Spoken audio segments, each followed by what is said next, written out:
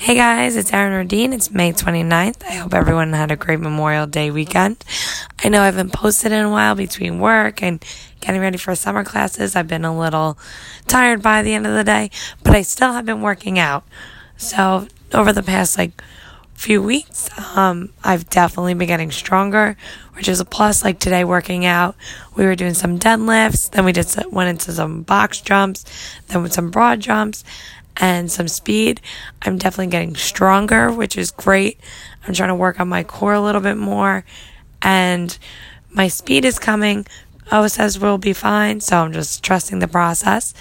Okay, that's all for really today, but I promise to keep you guys posted.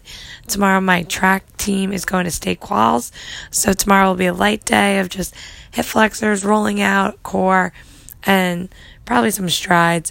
But Thursday I'll be back with Oliver doing some of the heavier stuff. So I'll keep you posted.